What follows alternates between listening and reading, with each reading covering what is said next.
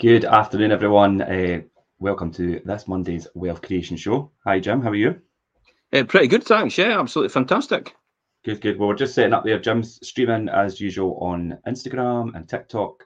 I'm here in the studio on all the other platforms and our Facebook and YouTube channels as well. So jump in, guys, comments, and we will go through them as we go if we can. If not, at the end, keep it interactive. Today, we are going to discuss, do we really need to sacrifice everything for success? And I'm going to put a few things to you today, Jim, and you could speak for your experience and what your sacrifices have been. I know you have sacrificed quite a lot over the years, and we'll talk about whether that was worth it and how much sacrifice, what's too far in sacrificing things and what's necessary. I think is important as well. Yeah, makes sense. It's like when you read that title, do we need to sacrifice everything for success? And my initial response is absolutely. Why would you? I think personally, everybody's got their own price they've got to pay for where they want to be or where they want to get to. Yeah. And I don't know what that's going to be. But based on your own personal circumstances and how you're going to get there, you've got to decide whether you want to pay that price or not. That's really what it comes down to. But these are some of the things that we're going to talk about the price that I actually had to pay for that. And you've got it in certain categories and stuff. Yeah. And I don't really want to jump the gun and talk about it too much. But it'd be interesting to see if most of the people that are successful or moderately successful out there or on their journey of success. Remember, success is a journey. It's not a destination. So an example of that, I would say straight away, is you're immediately successful when you make a decision to actually do something and put yourself out of your comfort zone. That's personally for me. If you're putting yourself out of your comfort zone, you're probably instantly successful as a result of that. Because you're doing something that you'd otherwise not do before.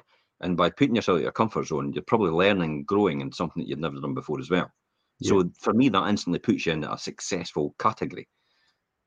Hopefully that makes sense for most people. Because if you don't do that, you're never going to achieve anything. Yeah. That does make sense. Show me somebody that's never failed, and I'll show you somebody that's never succeeded in anything. And remember the old thing about, statues are never erected to critics. Yeah. Yeah, it does make sense. And it kind of resonates with myself as well, because I feel like everybody is successful, can be successful in their own right, and depending on what they're doing and where they are on their journey.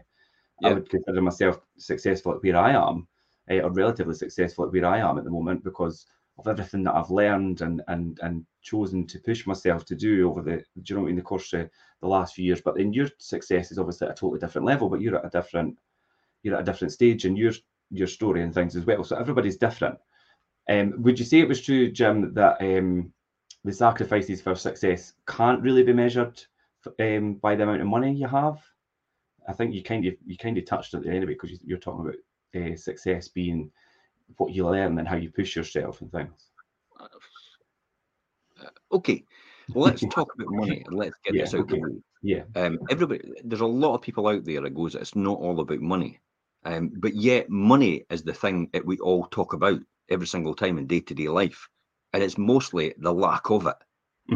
So to sit there for anybody and sit and say, this is not all about money, try doing everything without money then. Because you're not going to get pretty far. You're not going to be able to feed yourself. You're not going to be able to clothe yourself. You're not going to put a roof over your head. You're not going to be able to drive in a car, or you're not going to be able to get petrol or fuel. You're not going to be able to do anything without money. So let's bring it back to saying that, money is a necessity. It's right up there with oxygen. Yeah. I think what you say quite often, and I think it's very true, is that money is the driver for almost everything. I think when it comes to sacrifices, you do pay in a different way. You pay emotionally and socially, because obviously you need to obviously cut those things back, your social time, and you that will affect you emotionally because you're sacrificing a lot. And in order to achieve what you really want in life, you have to make these sacrifices. Every single person that I've listened to or read their story, including myself, has paid a price in terms of emotionally as well, and socially. there was a lot of years. I don't really socialise with people that much, and I just stopped going out with other people. You know what did it for me? I was told the story. I think it was Jerry Scriven, one of my mentors at the time, who talked from stage at that time, all these years ago, more than 30 years ago. And he talked about the story about when he left his local village to aspire to something else in the big city. And then when he came back, maybe 10 or 15 years later, he literally walked into the same pub and it was exactly the same people doing exactly the same thing. And he thought to himself, God, I've been away for 10 or 15 years and these people have never moved on. They've just done that for 10 or 15 years. That's pretty frightening. And the fact that that's all that's ever happened in their lives. Now, I'm not decrying that. Some people are quite happy where they are. They're quite happy to be in their own environment. But if you want more, that's probably why you're listening and tuning into this now, because you want more in life. You want more of the good stuff in life, the things that will make you better, the things that will give you better lifestyle, better quality. And you're going to have to pay a price. You know, if you don't pay that price, wait till you get the bill from regret. Yeah. Because I never wanted to be the nearly man. You know, the man that nearly did this and the man that nearly did that. Or I could have been this, or could have been that, yeah.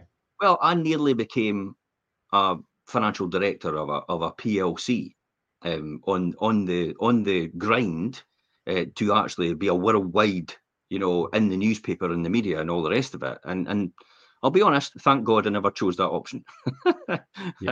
Genuinely, thank God I never chose that option, because I would hate to think what hamster wheel I would be on right now. And literally, if I'd still be here over the probably the numerous heart attacks I've probably had on the way from 40 years old and onward. And I know that because I know people like John Lear, who was head of the Rank organisation at that time. He was, again, one of our mentors. John talked about that, about how he had several heart attacks in his 40s. My father was the same. You know, he had several heart attacks in his 40s as well. And that resonated with me. And I thought to myself, God, I don't think I'd ever want to be in that position. And I just saw the path that I was following was maybe leading me on to a path of success that most people would look at me and think, wow, you're the financial director of a flipping global PLC. It's like, that is success. And I'm kind of thinking, no, it's no. but success that comes with a big price. Oh, it's a big price. It's like you've sacrificed everything. You'll probably have no family life at all. You'll probably travel the world, and everybody thinks that's really glamorous. But I tell you what, it wears off after a couple of weeks. And I've tried that on a smaller scale when I was a financial controller at one of the companies I worked in the past, and we took over our sister company overseas, and I had to run it as the financial controller there, more or less a financial director. And I tell you what, it was great in the first couple of weeks having to travel over there and sort everything out and having nights out. And I was able to take a lane and we'd have a good time. But then after a while, that honeymoon period just wore off. So, but most people would look at me and think, wow, what a huge success. This guy's traveling the world in a suitcase. But that's literally it. You've left your life behind. Yeah. I mean, you started to kind of go into some of the things that we're going to talk about today, but the one thing that you spoke about there was when you used the comparison to somebody, that the person in the pub that's been there all these years and things. And the big thing for me that jumps out that is change, and that's what a lot of people are scared to do, and it's one of the main things that you need to do in order to excel and succeed and make your life better, is to embrace change, and a lot of people find that difficult.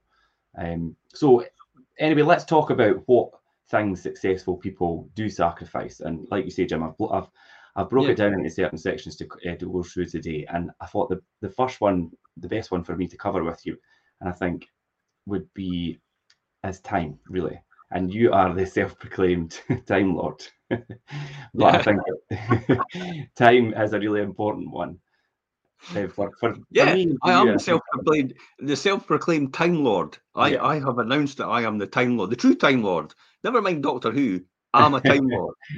And how am I a Time Lord? Well, I managed to build a system in order to supply an income to me, which never really relied on my time anymore. Therefore, I bought all my time back, and I have all my time to myself, whether, to do what I want to do when I want to do it. I can choose every single day, what I do when I get up in the morning. I can choose if I want to. Now, there is a routine and a regimen I actually follow anyway, and I work in 5 properties as a result, and I run 5 properties as a result as well. But I could choose not to do that and just sit on a beach. I do often think to myself, and I talked to Ian about this morning. There's often times where somebody asks me to do something, and I think, nah, I'd rather be sitting on a beach drinking pina coladas, so I'm not doing it. And I've got that option to do it, because most people would say, I have to earn the money. Whereas, like, how much more do I need? I don't. Yeah. There's no point. Yeah, I mean, we've spoke previously about how you've built obviously a team and the people around you, myself included, and things that helps drive things forward. It took you a long time to do that. See, back in the beginning, when it come to time and things, did you have your own system where you had like to-do lists and things that you stuck to and deadlines and things that you were quite regimented in doing in order to maximize the use of your time? Flying by the seat of my pants. Literally, that's how it was. Remember, I worked in industry as a financial controller and financial director. So, and I was a part of the management team. So all my life was consumed with that. But the great thing was I worked in local manufacturing businesses. So everything was easy access and easy distance to get into work. So therefore, I wasn't losing a huge amount of time actually having to travel places. So that was the choice I had. I could either be the high-flying financial director at a PLC eventually, or I can choose to be a financial director at a local manufacturing company. And one has huge status and huge rewards later on, because I probably would have been a part owner in that company at the time. I probably would have got share options as well, which I got in other companies previously. But I just felt that, by the time I had built a big enough portfolio, I thought that's where my future is. My future is about releasing my time to do what I want to do. It's not actually embedding myself into more work. So literally, but the reason I was able to self-manage about 30 properties was because it was literally because I basically flew by the seat of my pants all the way through it. And it was just, you're more or less firefighting as you're doing it, because you're completely consumed. So typical examples of time, you really didn't have any time. You came home from work, and because it was a critical path, in other words, it had to be done in order for the next stage to happen. Because it was a critical path in that avenue, I then had to just put my overalls on, and I used to get in my car, and I used to go out and paint and decorate my own houses. And I used to go and do my own maintenance and my own improvements. So I used to do all these things as well, and I used to clean all my own houses as well, and all my own bathrooms, my kitchens, and everything. Because remember, when I first started, I was a cleaner. I was a window cleaner and an industrial cleaner with my father. So I had a bit of savvy in that, and I just felt that at that time that there was no one else to do it, and I had no team, and buy-to-let wasn't really that prominent at that avenue, and nobody really wanted to clean houses. There was no such thing as anybody wanted to do house clearances and stuff like that. 30 years ago, it was most people really cleaned offices and they cleaned premises, but they never actually cleaned buy-to-let properties. Because there was no market for that at that point in time. So I just really had to do things myself. Or maybe I just thought that was what was expected of me. So I just constantly went out and did that. In the thought process that by doing it myself, and here we go, spending my time, because you're spending your time, remember, I was actually saving money. But in actual fact, I was losing money on an opportunity cost basis.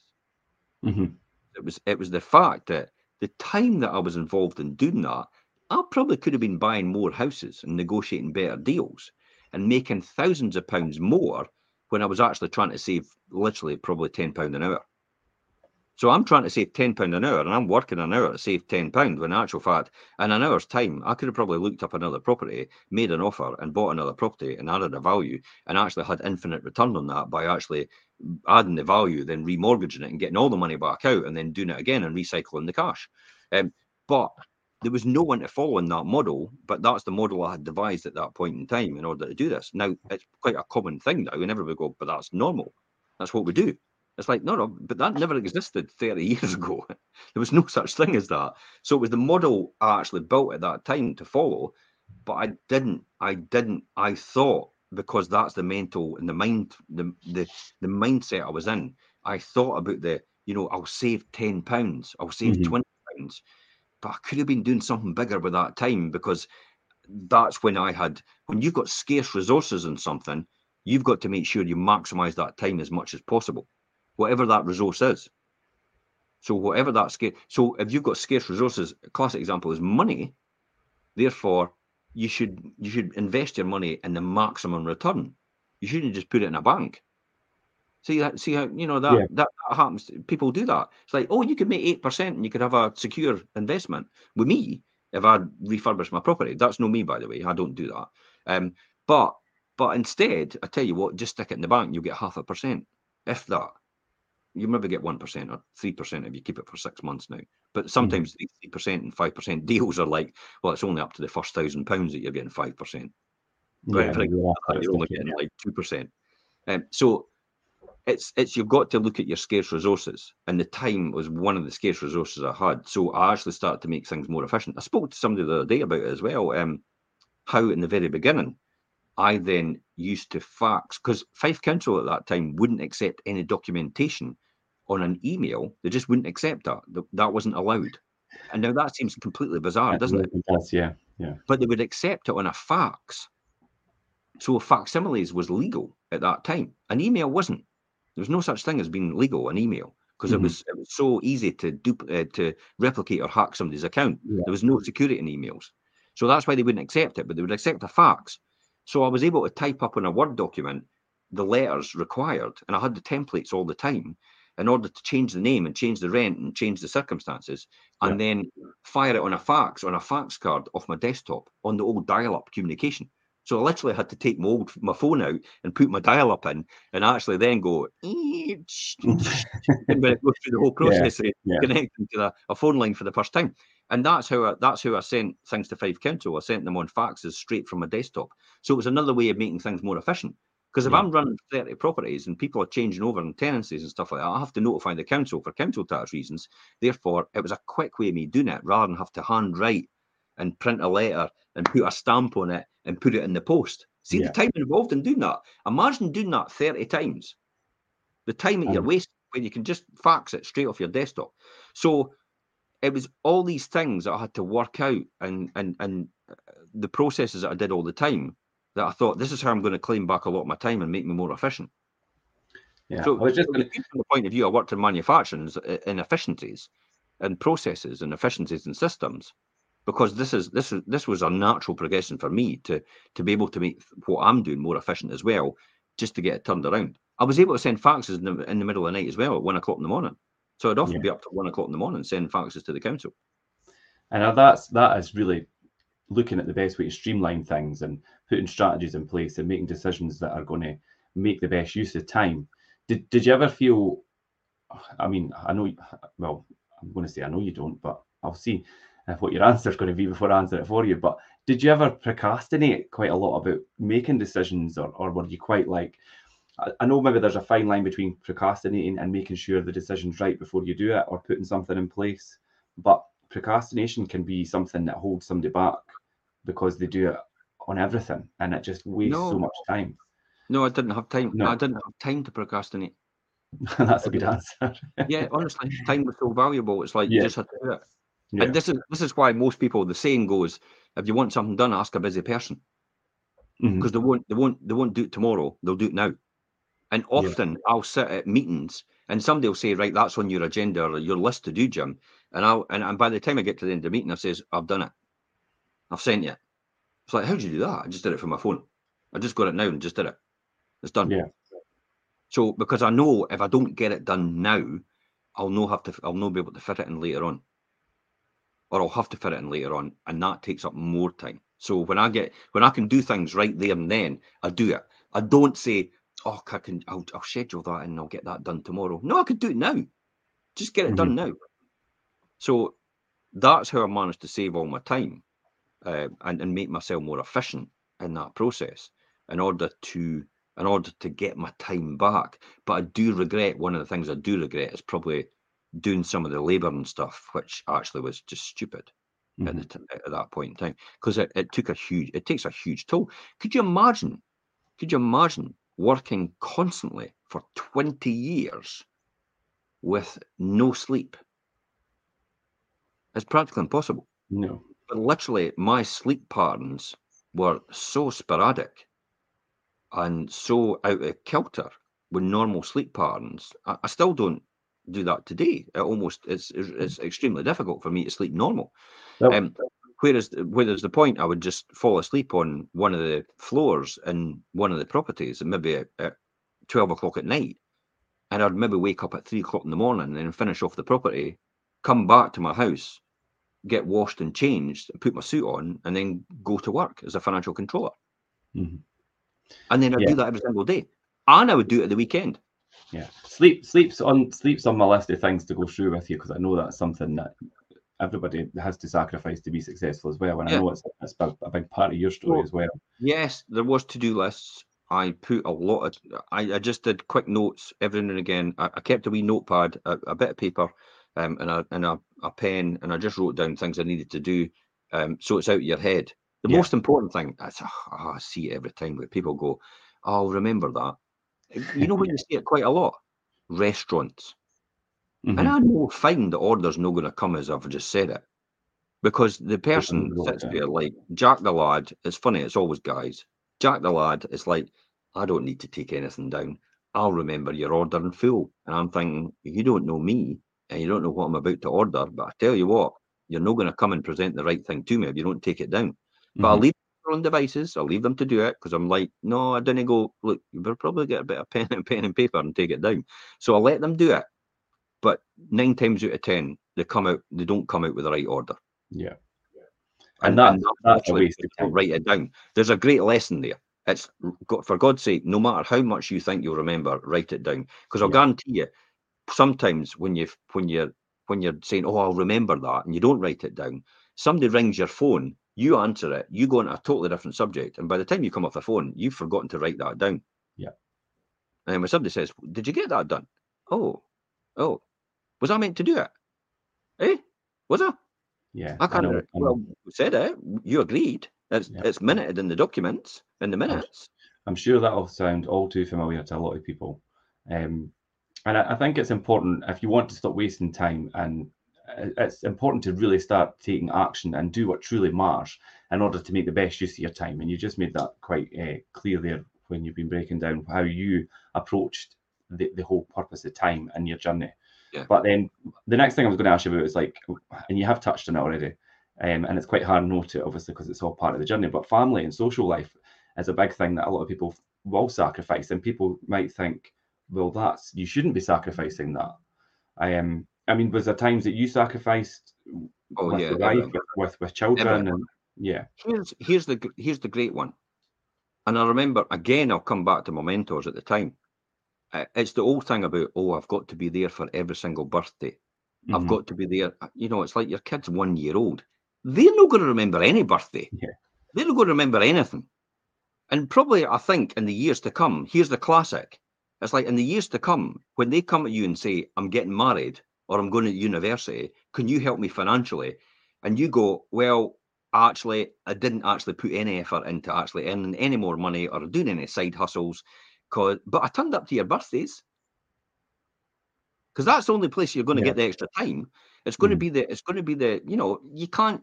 One of the things I was a non-negotiable on was school sports days, because I felt that myself, my father didn't turn up for most of my things. No, when I was at award ceremonies, my father didn't turn up because he was working. When I was at school sports days, father didn't turn up because he was still working. When we went on holiday, my father took his books and he had to work because he had a job. He was self-employed, but he really had a job. He never had a business. He just worked, and it was him. It all relied on him. If he wasn't there, it wouldn't happen. So he had a job, more or less. So I felt that was something that I probably I regretted not having. Was my dad there just to cheer me on, I suppose, or just say, you know, that's fantastic, or whatever it was. So it was non-negotiable for me about, you know, school sports days and stuff. But things like birthdays and anniversaries and all these different things, it's like, for God's sake, these are all the things that nobody's going to remember in 20 years' time. They're not going to say, but I tell you what, they'll remember in 20 years' time when you go, oh, by the way, see, you had that problem. I could pay for you to go private healthcare now. Mm-hmm. You don't need to wait on the NHS doing that. These are the sort of things that I had in my mind about, I'm going to build a huge empire, to the fact that I'm going to generate so much money and so much wealth that if anything needed done, you would need to rely on this current system, the existing system, in order to sort that. And that was even not just for me, but that was for all my family and my extended family as well. And the fact that I could be able to do that. So these are all the things that drove me to keep doing things like that. You know, what's more important, attending a conference that is held by some of the most successful people in the world for a weekend, and it's never going to be repeated? Mm-hmm. Or is it your kid's 1-year-old birthday? Yeah, I think you're right in saying like more poignant points in life, like you say, helping them go to study further education, maybe getting married, and you know, or buying their first house. Being able to help them do that is a lot more important than, like you say, maybe the first birthday that they're never going to have any memory teaches of. valuable lessons as well, Richard. It teaches valuable lessons as well, that your children see you as the person that's out there forging the path forward and creating the wealth and the opportunities for years to come. Mm-hmm. What sort of impression do you then leave on them about what they're expected to do? Yeah, I think Rather than actually being down the pubs playing darts. yeah, You know, I come back to saying it's the story I always remember in my head of the, you know, the fictitious, but I tell you what, it's true though. It does happen where all these guys, let's just put it on guys, because it's mostly dads and all the rest of it. That's the thing that I saw.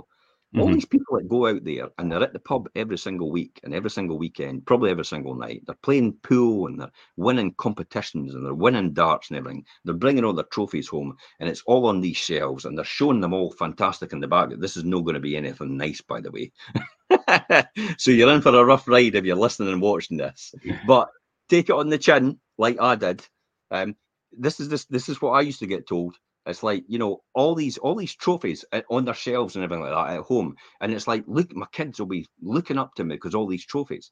But what's going to happen when it comes for the day? Again, as I said, your children come to you and say, I want to go to university. I want to travel overseas. I want to, you know, I probably need a car as well. I possibly need to rent a house. I possibly need to buy a house.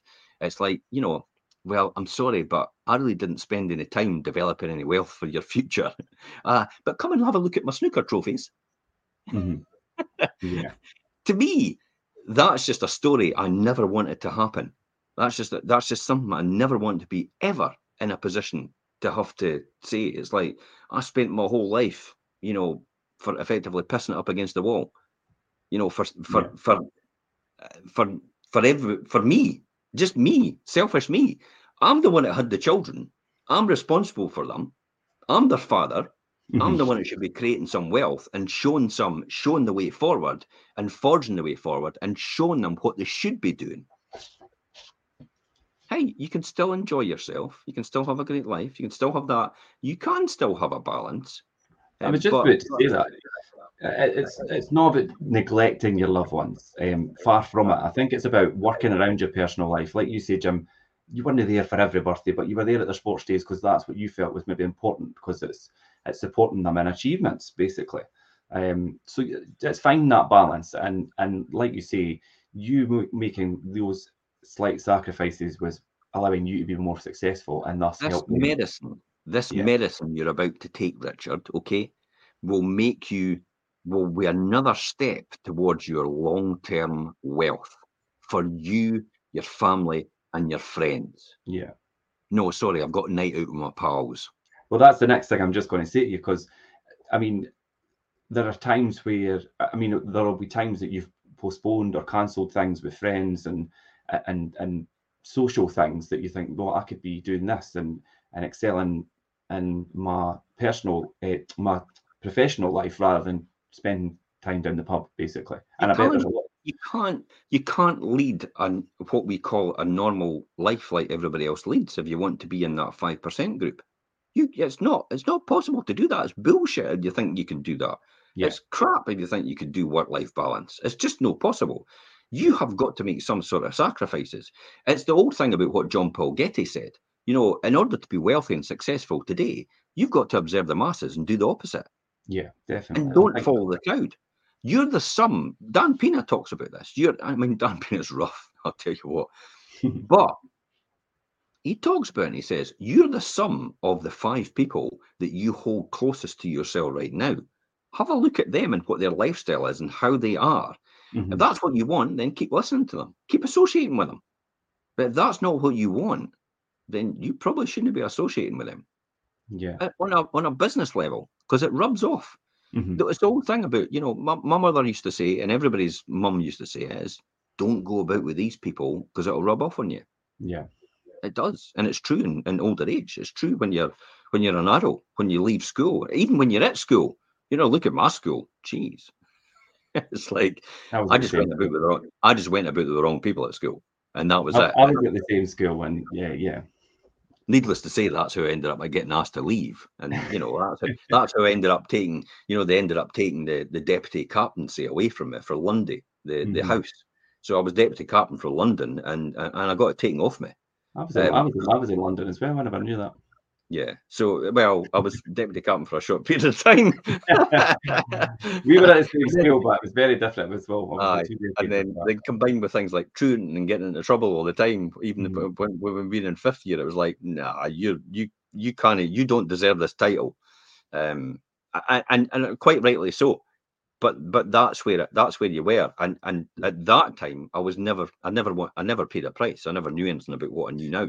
No, I think, but when it comes to social and friends and things, if you don't learn to say no, or give maybe a night out with friends a skip and put that extra work in or study extra, you could do it. You're the one that's ultimately going to suffer for it. Here's classics of how I used to do things. So when I was studying for my accountancy exams, Elaine and I would go out for a night and we'd probably go to the bingo, because the bingo was what she liked. She liked going to the bingo. She took her mum, she took her auntie as well. We all went to the bingo. So we sat on a table of 4. So when it came to half time at the bingo, what they would do is they would go off and do their own things and enjoy themselves and have a great time. I would open my study books and I would start studying on the bingo table while it was half time. And I would literally do my exams and all my questions and study. And then I would close my books when we're ready to start again, and then I'll start again. That's the type of thing I did, because I saw the marginal gains in that. And making use of that time.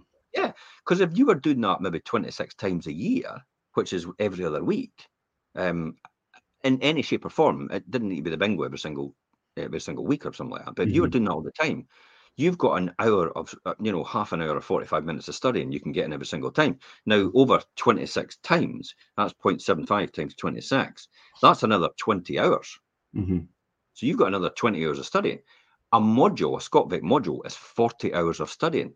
So literally, just by utilising that time in between the bingo or the social night out where I studied, I literally almost got half a ScotVic module for qualification in terms of learning. That's a great way to be productive in terms of what you're doing.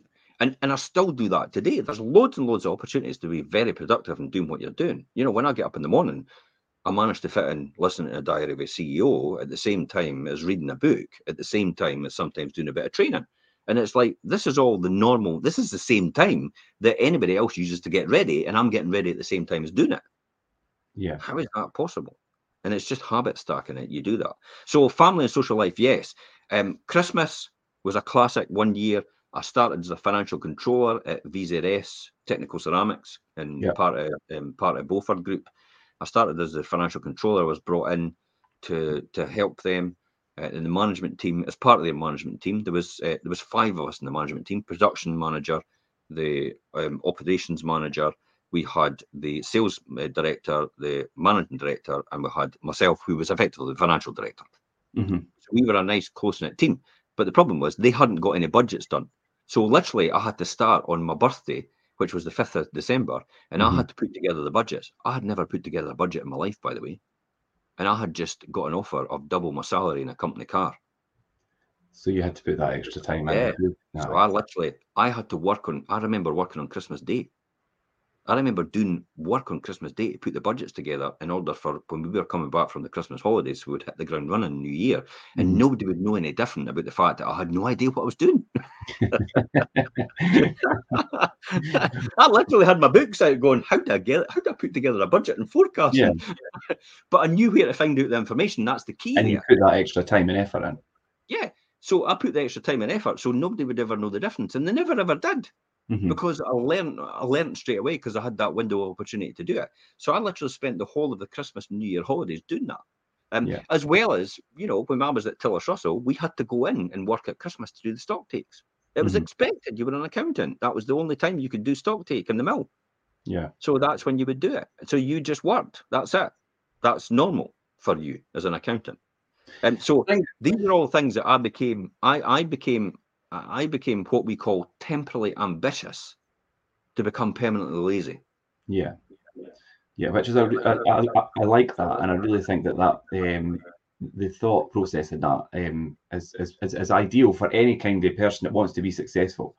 Here's a really good one when we talk about because it's no in here, but family and social life. So what we did was we used to I think it was Tony, was our mum, Elaine's mum used to look after Tony. And then we used to drive all the way down to the NEC and the NIA because we were having functions there. There was about 20,000, 30,000 people in our organisation at the time in network marketing. We were having functions there, but we'd literally drive down in our civvies and would stop in a lay-by and would get changed into our suit clothes before we went to the function. Literally in front of all the traffic.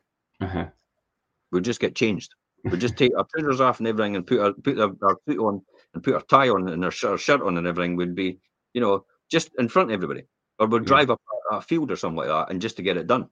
Because that's the only window opportunity you had to put your suit on other than anything else.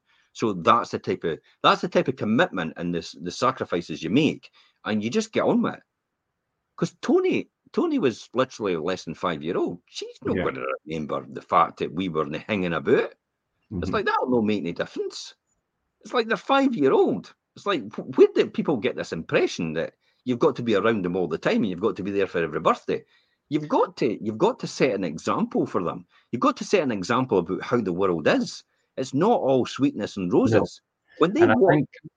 When they go outside that door, more or less everybody doesn't like them, and they're in competition against everybody. When they come inside this house, everybody loves them. But when you get out there, Tony, it ain't like that. Yeah, you need to teach the people that the world isn't always fair, and it's not, like you say, it's not always. It's never fair. You've just got to play the hand you're dealt and accept it. Acceptance is a real big thing. You're going to have to pay a price, and the price is often family commitments, social commitments, lifestyle. In the early days, remember, I'm putting all this in now in order to be free later on, to do what I want to do. How many people can stop work right now? I could have stopped work at 38 and I did. So I could have stopped work and never worked for the rest of my life and still had an income coming in regardless and still be wealthy. But I chose not to do that. Yeah. But how many people work till 65? Well, I'll tell you, more or less everybody. And the majority of these people can no longer afford to retire. And they can no longer afford to go on the holidays they always wanted to go on. They can no longer afford the cars they wanted. They can no longer afford to live in the house they wanted. They can no longer afford to heat the house that they're in. They can no longer afford to feed themselves properly, all because they didn't pay the price when they were younger. Yeah. Going back to, you say about the early years of things, Jim, the next thing that's on the list is sleep. And I know that, were there nights back then that you felt like you really, and now as well, that you feel like you really push yourself? I sometimes got to the stage where I actually didn't know where I was at some point in time, delirious. Sleep deprivation. Because I didn't sleep enough. I just had stayed so much awake. There was sometimes I actually stayed for a week for 3 days with no sleep at all.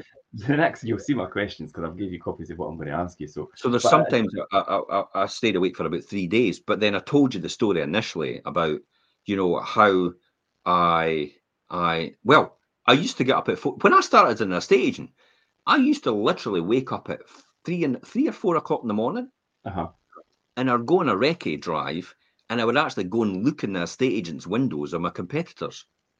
And I'd actually be able to see what was on their desk and what they were dealing with right now, because they used to leave that all lying out.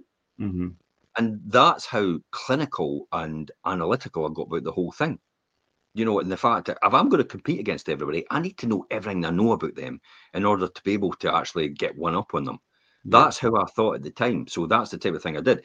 But also the buy-to-let properties, it was, as I said, I worked till sometimes you couldn't put a Hoover on at 11 o'clock at night, could you? Yeah. So I often had to go around and just actually use a dustpan and brush. Mm-hmm. And one of these, you know, roller hoovers that used to get, which were hand held, it just took up the dust and the grime and that, because the tenant was moving in the next day, and it's the only way I could have got it done, and there was nobody else available to do it. So I just had to do it myself.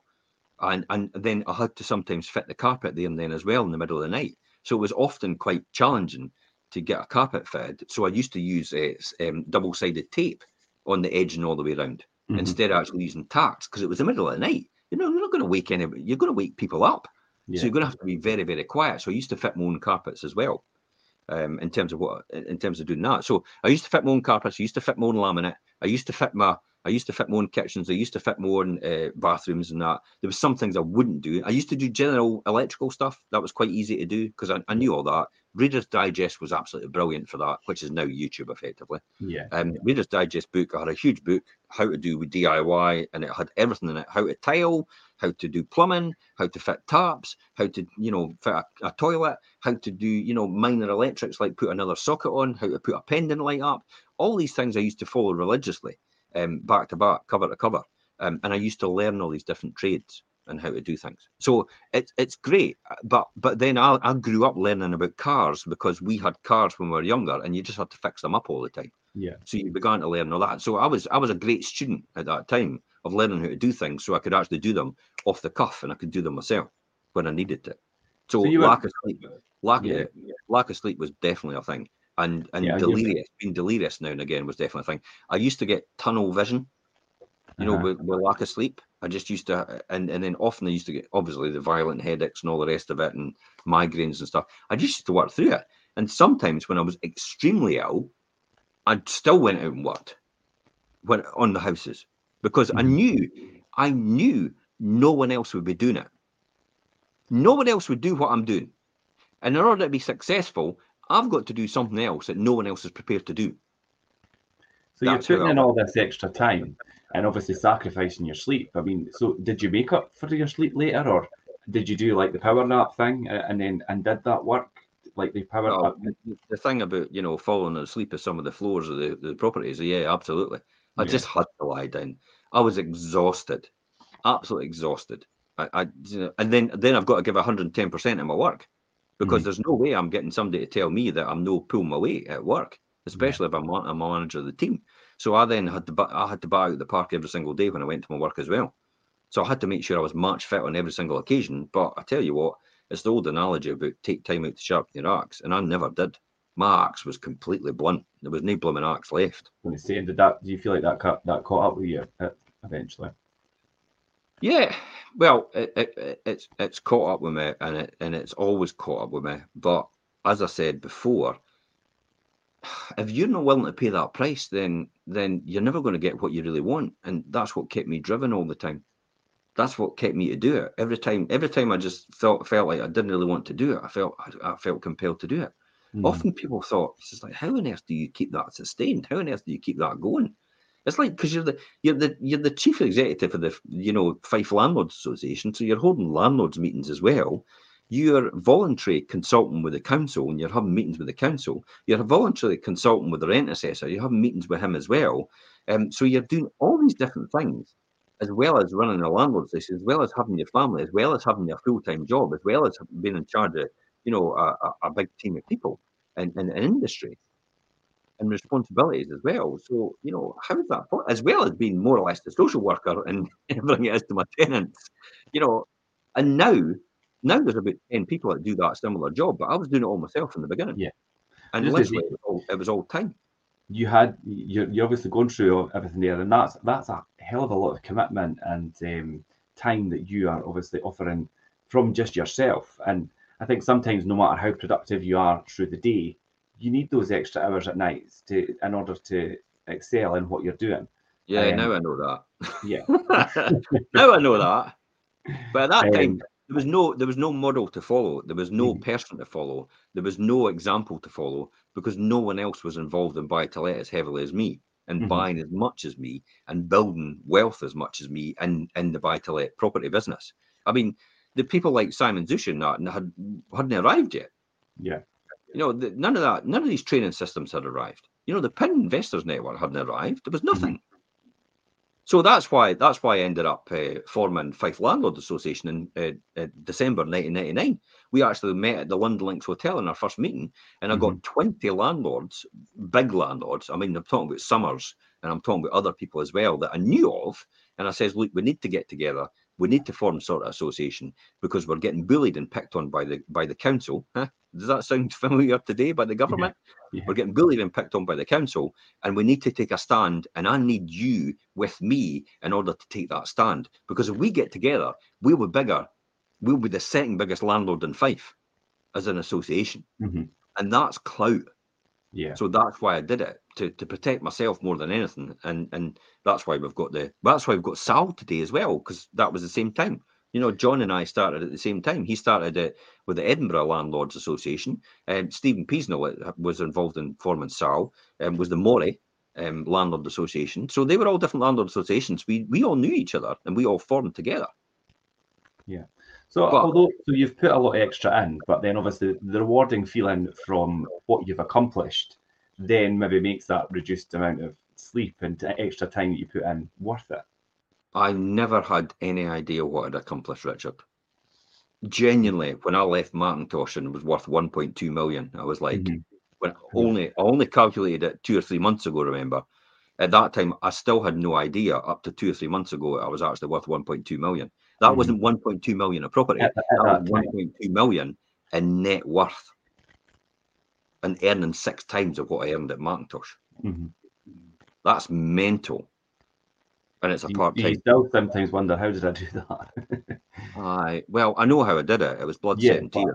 And it was sheer grit and determination. And it was pull myself, whether I liked it or no. It was literally just dragging myself on the floor to do one more thing, one more thing, one more thing. It's like that Private Dawes and what is it, Heartbreak Ridge or something like that? Hacksaw Ridge. So, you know, Private Dawes, where he goes, just one more, and take another person down to save their life. And literally, that was it. Just one more. I just need to do one more. I just need to do one more. I just need to buy one more property. I just need to invest in one more property. I just need another property. And every single time, it's just another property, another property, another property. And I just kept doing that. And I just kept following that simple model I devised at that time in order to get where I was. And that required all that effort to go in to do that. Well, that kind of brings me nicely on to the next point, the next sacrifice, and that's your health. And you obviously say about what you've just said there about just one more property, one more thing. Do you know what I mean? Would you say in the past, while you've been so determined to achieve your goals and progress, that you've maybe neglected your body, your mind, and just your general health, obviously? Yeah, I've got a couple of questions coming on TikTok, so we'll answer them at the end. So hang on till the end. We will answer them, so don't worry about that. Okay. Okay. So how did it affect my health? I would say it brought me to my knees, to the point of destruction. But I was prepared to pay that price. It was Monte Carlo or bust. It was everything. Everything. I would rather die trying. Right. Okay. And literally, I've still got that same rhetoric today. I'd literally rather die trying. You know where I saw that before was Duffus at Knockhill. So Alan Duffus, and I think it was another Duffus. It was his rider on the bike. So just call him Alan again. And there's called Duffus. There's Duffus Dip at Knockhill. But Alan would rather die on his motorbike than get beat. So he would rather come off and crash than actually be second. So he would rather die trying. Yeah, he'd rather die trying. Die trying, basically. He'd risk his life every single time. And genuinely, that's the type of drive and determination I had. I was prepared to die for my dream, because I never ever wanted to get to my deathbed and think, I wish I had. And paying the bill for regret. Imagine the regret knowing that you know what you know now, and actually reconciling yourself with the fact that you came up short. You actually came up short in what you could have really achieved. Mm-hmm. That doesn't sit well with me at all. No. That takes a difficult choice to reconcile with that. So it does take its toll, and you know yourself. There's been a couple of times where I've actually gone to the wall, to the point that I was actually prepared to kill myself. Yeah. Yeah, and it was nothing to do with money. No. It was just the fact that I am stuck. I am on this hamster wheel, and I need to get off. And so I completely understand people in that frame of mind. It's like, and the only way out of that is just actually, I need it switched off. I need it. Mm-hmm. It's too much for me. It's overwhelming. Yeah. But Richard, this is the key here. I notice that other people have got to that stage before. So I was fully reconciled to the fact that this is all part of success. And I just have to, without that, there can be no victory. A diamond, a carbon has to go through. So when a wood decays on a tree, the carbon has to go through extreme pressure in order to come out of the diamond at the end, or it'll never be a diamond. So if you want to be a diamond, you have to go through extreme pressure in order to do that. If you want to be successful, you probably have to go through extreme pressure to do that. But often what you find is the person that stops short at 99 meters. I talked about this on one of the podcasts, and you can see one of the blogs with the Property Video Solutions guys, Chris and Matt. But I talked about this. Often the 100 meters, people stop at the 99 meters and actually don't cross the line. And yeah, it's only one more meter, but they're not prepared to pay that price to get there. Mm-hmm. I was prepared to pay that price for everything, and it wasn't for me. I was prepared to pay that price for my family, for what my obligations were as a father, to make sure, because I knew in years to come. I know, Richard, my children will not. Well, they will have pensions now. But they would never have had pensions. I knew that at the time. Pensions would not exist. The healthcare system would be in collapse. The economy would be in collapse more than likely. They would be taxed a lot more. Therefore, they would have to have something in order to protect them. And this is what drove me to do what I do. Now, whether that works out or no is an entirely different story. But it's my obligation to do that, and I just felt that necessary as their dad. That's me. That's what dads should do. Yeah, that's always been your driver. Your main driver is your kids and your family. That's what for me. That's what a father is. That's what they do. That's what my father did for me. I could understand now why he spent all that time at his work to provide for the living that we had. Yeah, there's no many window cleaners that effectively it had no debt. I mean, I remember somebody really successful at the golf club turning around to my dad one day and talked about debt and mortgages.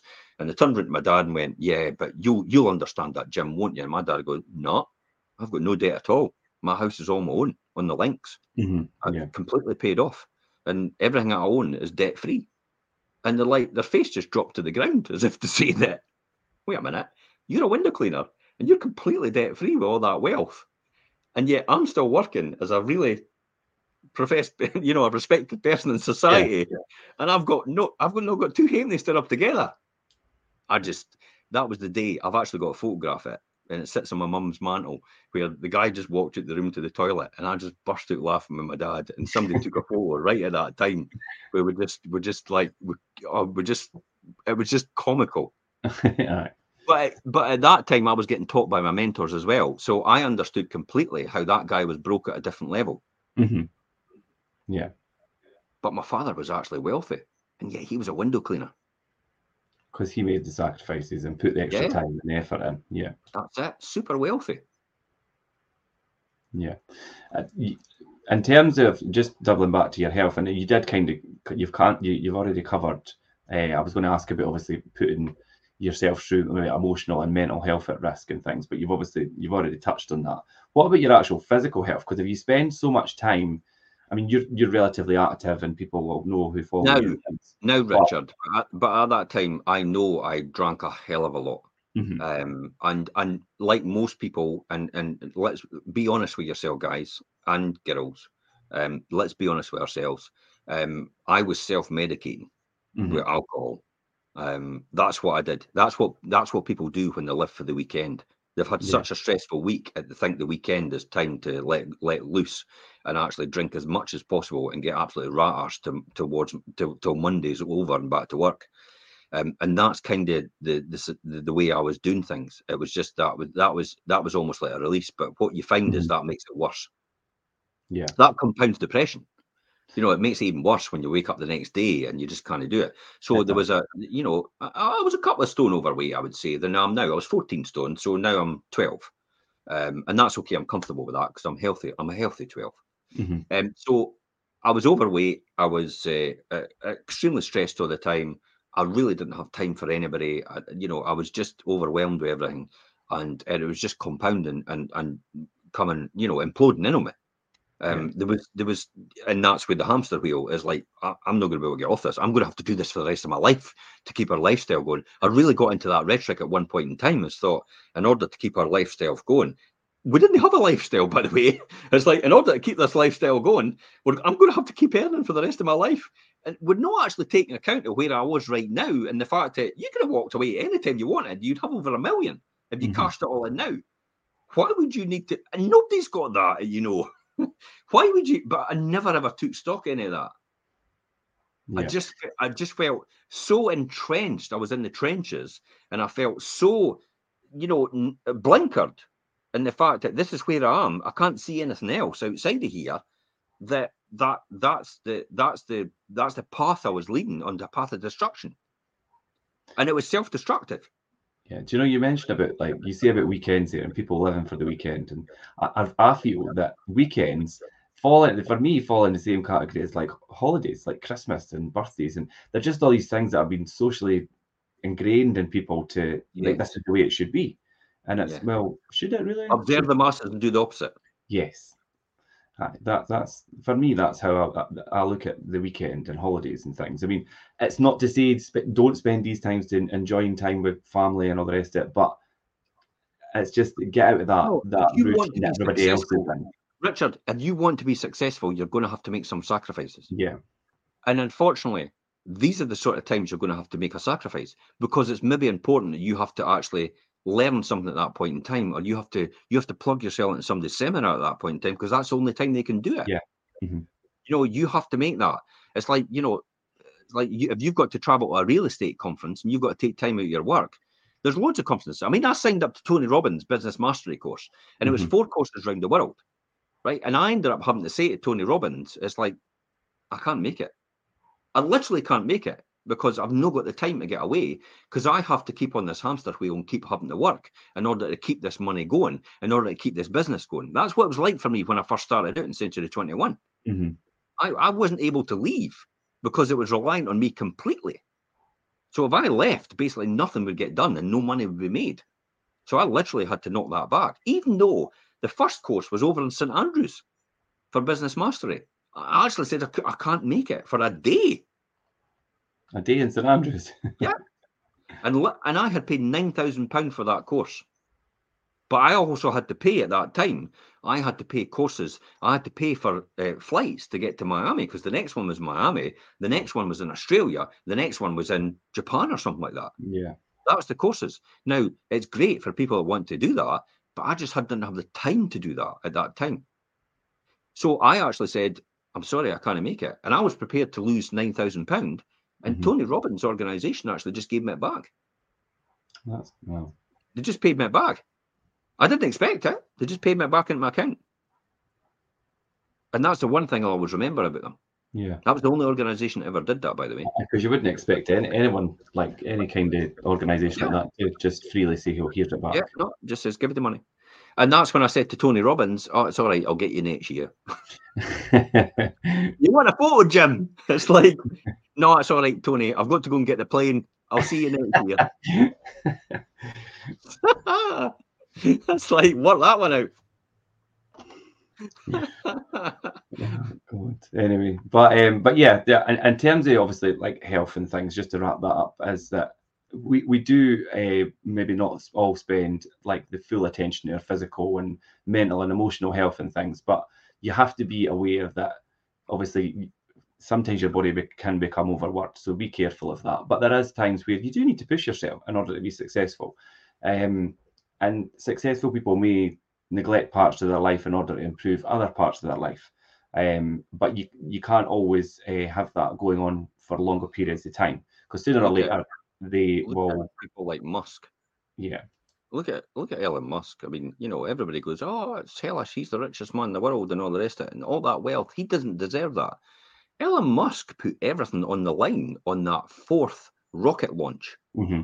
You see it in the Netflix series or the Amazon series, where the Elon Musk show, and literally he's on there live saying to his team, "This is our last shot. If this isn't a success, I am completely cleaned out." Mm-hmm. Why do you think he couch surfers on everybody's sofas, and he's at his pals' houses, and he gets fed from them as well? He doesn't have two halfpennies to rub together. It's all tied up in. Yeah, it's all tied up in his companies. He's super wealthy, but he has no money. He has no income really, but he chooses to be like that because that's the life he wants to lead, because he believes that will lead him to meteoric success, and his purpose is far greater for the human race than himself. That's when the need of the many outweigh the few. That's a classic Star Trek Spock thing, where he says the need of the many actually outweigh the need of the one. And effectively, I bet you that's what goes on in his head. But look at the price he pays. He put everything on the line to get that. And that was successful. NASA phones him up and says, "You got the contract for X billion dollars." But if that hadn't been successful, that would have been the end of his journey in that. He would have lost 300 million. Now, he got that money when he sold PayPal, remember? Yeah. And that's how he built that. So he built PayPal from his bedroom, and then he sold that, and then he put that money into here. So that never happened by chance. He had a hell of a lot of sacrifices. Look at his wife's. It's like his wife doesn't have anything to do with him anymore, but she looks after the kids, and she's her best friends with him still, but she just can't live with him because he's completely focused and completely like that. And I'll be honest, that's what Elaine was like with me sometimes. It's like, I can't live with you because you're just completely obsessed. You're completely obsessed with business. You're completely obsessed with growing wealth. You're completely obsessed with what you're doing. But I think obsession's a healthy thing for somebody that wants to be successful. Well, that just nicely brings us on to the last thing I want to talk about. And obviously, we're looking at the sacrifices, and we've done time and family and social life and your sleep and your health. And it brings me to your sanity. And is your sanity something that you sacrifice? And are there days when you feel maybe more stressed, or maybe you are tired and overworked than other people? And do you think that that's your sanity is sacrificed too much, or do you think well, I would never say my sanity is sacrificed too much. There is occasions I've tested my sanity to the limits, and you know that. I've literally stood with a noose around my neck, ready to jump off the actual chair. And I know that time was New Year's night, 1 year, and I actually went round to my pal's grave and I actually said, "You lucky bugger, you managed to do it," because he actually did the same thing. Yeah, I know. And I actually said, "You managed to do this. How lucky are you? You've got out of this." I was envious of him, completely envious of him. He's dead, lying in the grave, which is a dark place to be. Him. Which is quite a dark place to be. Of course it is. And so when you say, was there days that you tested your sanity? I think the answer to that is yes. I think the answer. I mean, that story. That's the first time I've told that story publicly, I think. Yeah. But literally, that's that is the ultimate test of your sanity. But you've got to remember, I genuinely believe that's what most huge entrepreneurs go through. They just don't tell that story to anyone. They keep it to themselves because of the stability. I've got no one to invest. I've got no investors. I've got no shareholders to appease to. Therefore, I can tell any story I want, and it will not affect any of my income at all. Whereas Musk, Bezos, all these different people, they can't tell these stories. Because if you look, Musk looks unhinged at most of the points in his life. But if he talked about things like that in these dark times, possibly he might not actually get the investors he gets. He would lose following. Yeah. It wouldn't. He would gain following, but he'd maybe gain the wrong people. Right. You know, the following he gains is not money; it's notoriety and fame, and he doesn't want notoriety and fame. That's a completely different thing. So if you're, it's me, the days where you feel stressed, tired, and overworked, yes, almost every single day. Every single day. Yeah. And I suppose, and as the days when you feel that you question like what you're doing is really worth it all, even though you know it is, and I know it is, but do you question yourself and think, is this really all worth it? I'm doing all this. There's days when I get crap from some people and I think, what the hell am I doing Why am this I for? hating this? Why am I sitting in somebody's house when they're saying, oh, I'm not really sure if I should go with you? I think the answer is yes. Mhm.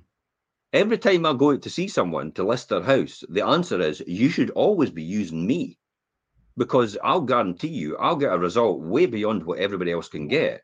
And if you can't see that, why the hell am I wasting my time here sitting here?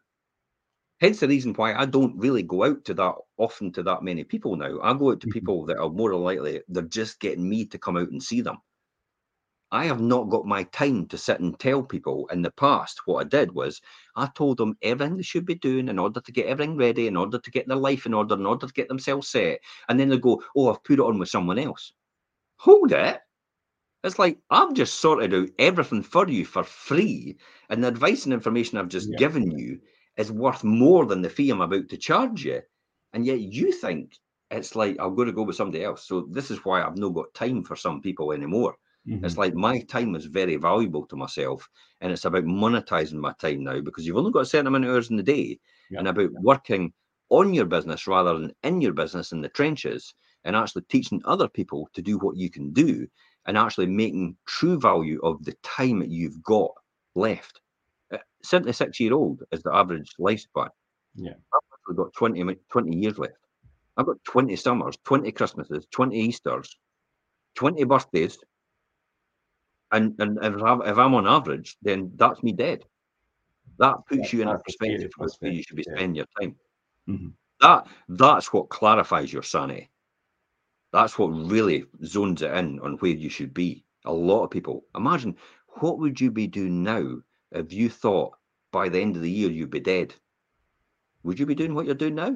You'd be doing a lot of different things, yeah. So why are you not doing it? You'll be handing your notice in after this. No. It's like, what am I doing here? It's like... No, but I know when you put things in perspective like that, and it comes right back to time. And do you know what I mean when you put things in perspective from a time point of view as well?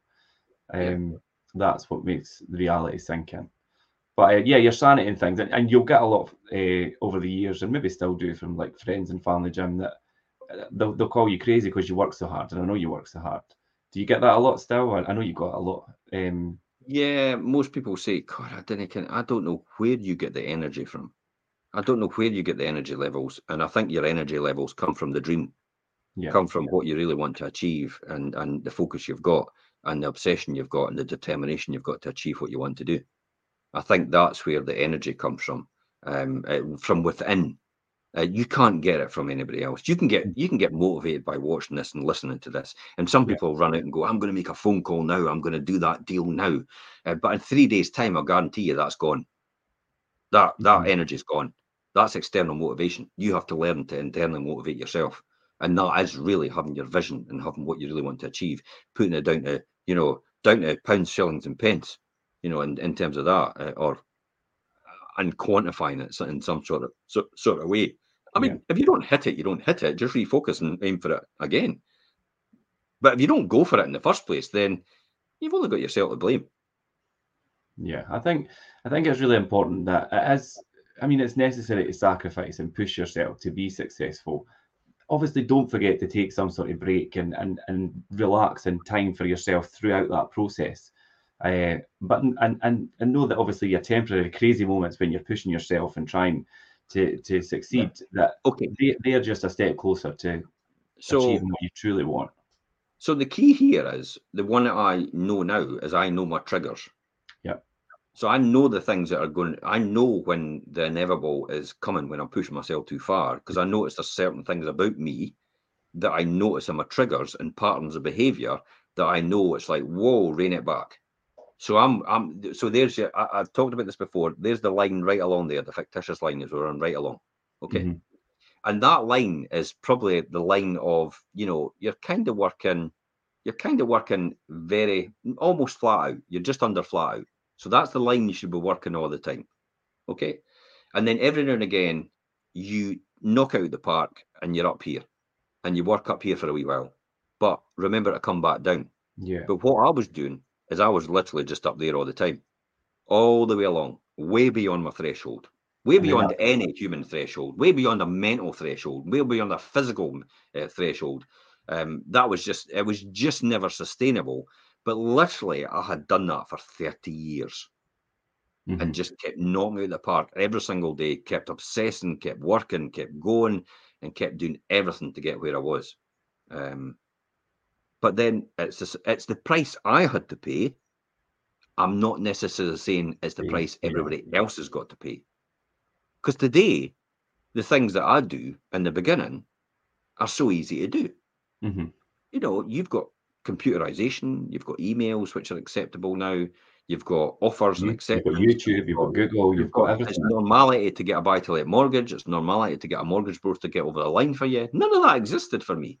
Yeah. I had to work out that system for me in the very beginning myself.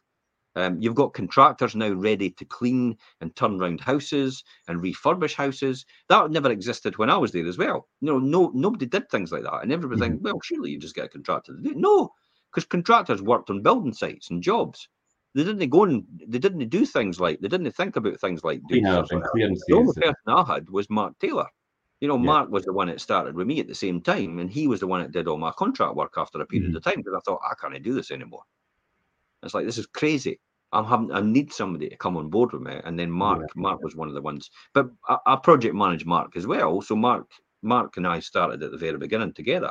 So when I said I did all the houses myself, some of the houses I did choose to do myself because it was jobs that, Mark wouldn't want to do because he was doing other things elsewhere. So it was just jobs I had to pick up whether I liked it or no, because there was nobody else to do it.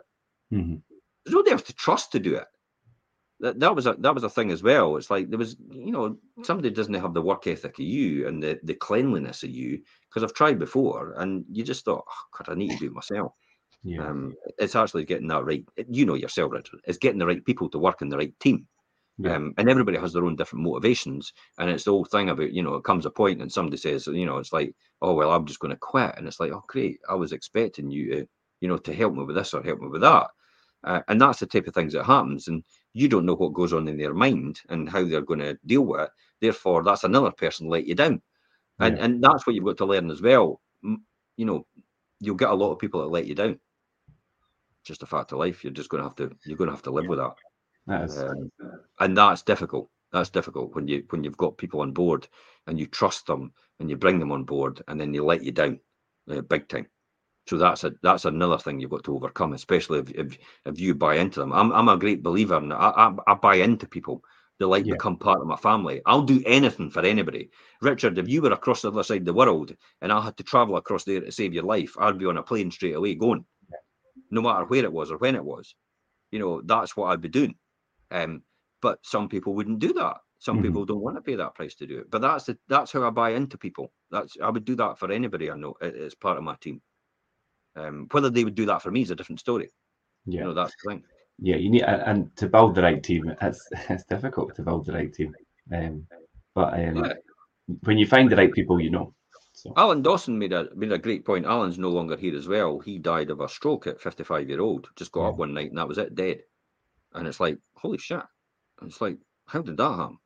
But he said a really profound statement to me, and well, it's profound to me. He says, you know your real friends, and you know your real friends because it's if you could phone that person up at 3 o'clock in the morning, and if you're stuck somewhere, and they'll get in a car and actually go over to get you, that's probably when you know who your real friends are. Yeah. And I thought, yeah, I think you're probably right. And to be honest, you could probably count these people on less than one hand, on your one hand. Because while you think like that, Not everybody else thinks like that. And there is people out there I've not met yet. It will be like that, and I'll eventually meet them, and they'll be part of my team. And the same with you as well, Richard. Yeah. And the same with everybody out there as well. There'll be people like that. So a stranger is just a friend you've not. No, a friend is just a stranger you've not met yet. Yeah. You know, sort of along that line. So I definitely think that's where we are right now. But good. worth the sacrifice, I would say. Yeah, I mean, making sacrifices for success and things, and any aspect of what you're doing is inevitable. But always be careful, like we've just spoke about, not to lose things that matter and do make you happy along the way. And hopefully, everything that we've covered today, if people are going through a tough time and maybe feeling a bit overwhelmed with everything that they're maybe sacrificing, then hopefully what we've discussed today and what Jim's shared about his journey will reassure you that inevitably it is part of the process, and you're on the right path. But just keep an eye on the red flags that show that you've crossed the line. Like you were saying, you know your triggers and things. And in hindsight, I would say, you know, if you are in that frame of mind and if you're thinking this isn't worth it living anymore, then definitely speak to the doctor. I'm not caring, you know, the drugs will help. I don't care what anybody says because they have no bloody clue what they're talking about. Things like citalopram and antidepressants are actually really good. They're not to zone you out. They're actually suppressants for serotonin. So the serotonin suppressants, and you need serotonin every single day for you to feel happy. That's the happy drug. It sits in your head and it forms in your gut. And because the depletion of serotonin, and you end up basically burning yourself out, you don't have that in your mind anymore. Therefore, it all gets dark and dingy. You have to plug these gaps, and that's what these suppressants are. They actually slow down the depletion of serotonin. They don't build it up; they just slow it down, the depletion of it, and therefore you're able to build up a certain amount, and you're able to feel more comfortable, more relaxed within your own environment. And that's what antidepressants are for. They're neural inhibitors for serotonin. To slow down the depletion. So you should always seek medical help if you get to that stage, or speak to someone. God, speak to me. Yeah, definitely. Even just speaking to somebody always helps. Sacrifices, like we say, are necessary, but you don't want to wake up one day and find out that the sacrifices that you've made for your success and things have come at a cost of your. I know it sounds daft, but you know, when I was saying to you, Richard, about the fact that I'd be prepared to die for my dream, it's like, you know, that literally is, you know, I would be, but I would honestly say to people, it's like, don't get to that stage. Don't wake up and feel like it should be that should be a metaphor rather than a reality. I would say, that should be a metaphor rather than a reality. They shouldn't come with the cost of your happiness and your health and your peace of mind. You know, it's easy to message me on social media anyway. There's a lot of people message me in the past on social media. I've pointed them in the right direction. I've given them the right reading material and had a wee chat with them as well. And they're all dandy and they're all fine and back on track again. I completely get them, you see, because I've been there before. So I completely understand how they're feeling, whereas other people have no idea, have not gone through this. They just think it's about, just you know, buck up and keep going. And it's like, no, that's not the thing you should be doing. That just kind of makes it worse. This is when the time is to take your time out and sharpen your axe. You should actually go back and actually just go, no, you need to rest. The war, what is it? The battle has been lost, but the war hasn't been. The war can still be won. Yeah. If that makes sense. So that's the key here. So the battle could be lost on that occasion, but the war will still be won overall. So it'll just take a bit more time to do it. So don't worry about it. Your journey, you'll still get there. You just have to refocus. You just have to take time, relax, step back, get yourself sorted, and then go again. Recalibrate, basically. Yeah. Good. Well, that was me for today, and thanks for obviously sharing your journey, Jim, and all your insights and things. And thanks to everybody watching. I've got Perry and Pete and things watching at this end, and I believe you're going to do some questions on TikTok when we. Well, I don't need to do it on here. I'll just answer them at the end of the TikTok brigade, and that'll do. Okay. So thanks everybody for joining in. Okay. Bye-bye for now. Bye.